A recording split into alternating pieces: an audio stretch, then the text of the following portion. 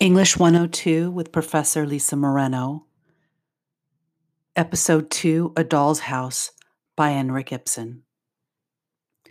A Doll's House by Henrik Ibsen was first performed in 1879 and is considered a prime example of theatrical realism. Earlier plays were often written in high poetic language, not in everyday common language. Ibsen wrote in Norwegian, so it is important for readers of English to pay attention to the translation.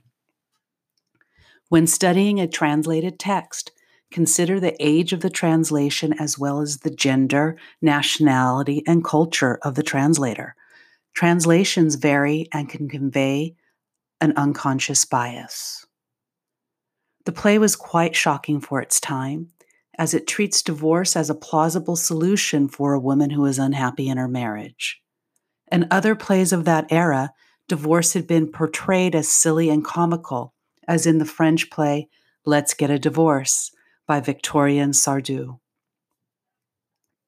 When reading the play, consider these elements of tragedy it contains according to Dorothy Crook. I will spell her name for you. Dorothea Krook. Number 1, the act of shame or horror.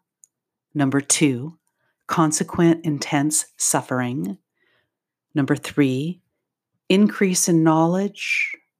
And number 4, reaffirmation of the value of life. As you read, pay attention to the set and how space is used. Consider symbolism, the tree, the Italian costume, the black shawl. Consider the gestures, blowing out a candle, the dance, slamming door. What do these things symbolize? Also, pay attention to what Nora hides. Her frustration, the cookies, the macaroons, profanity.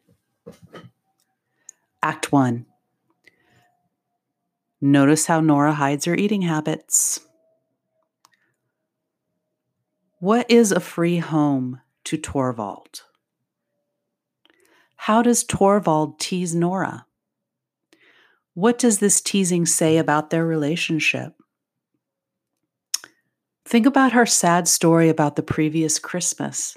It's treated very lightheartedly. Why? What is it foreshadowing? What is her attitude foreshadowing? Nora states that she is happy. Is she being honest?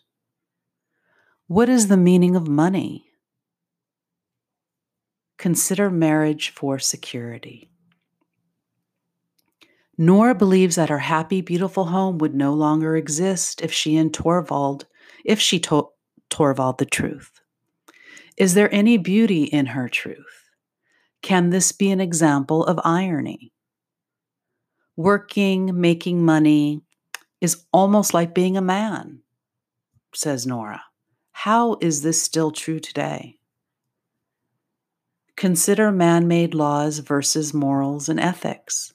Krogstad says, the law doesn't ask about motives. And Nora responds, then it's a bad law. Notice how the set changes at the end of the first act. Moving on to Act 2, again, notice how the set is different. What does this symbolize?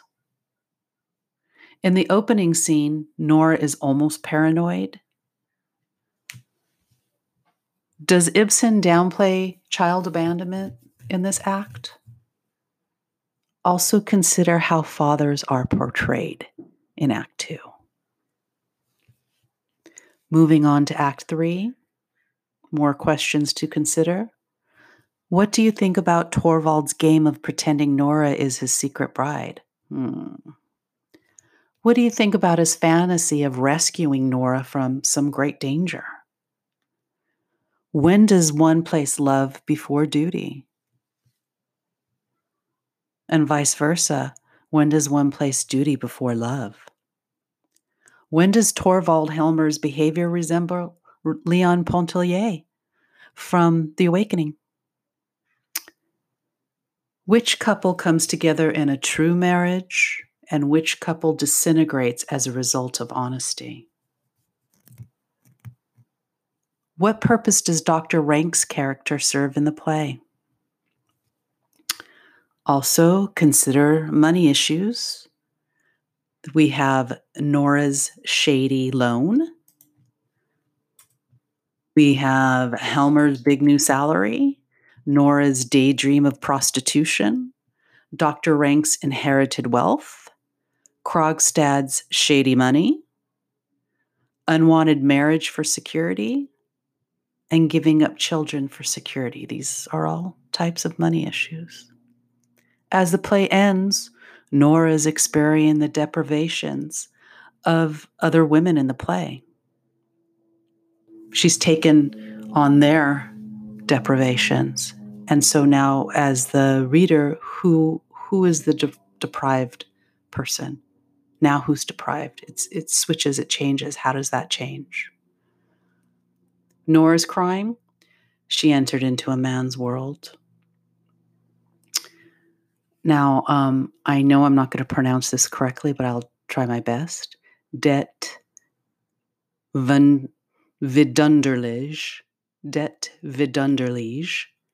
DET, new word, VIDUNDERLIGE. It means emotional miracle. What was the emotional miracle? More questions to consider? Is Nora the only doll? Is Nora a victim? Is Nora solely responsible for her station in life? Is the play a battle between the sexes or a battle between two different personalities?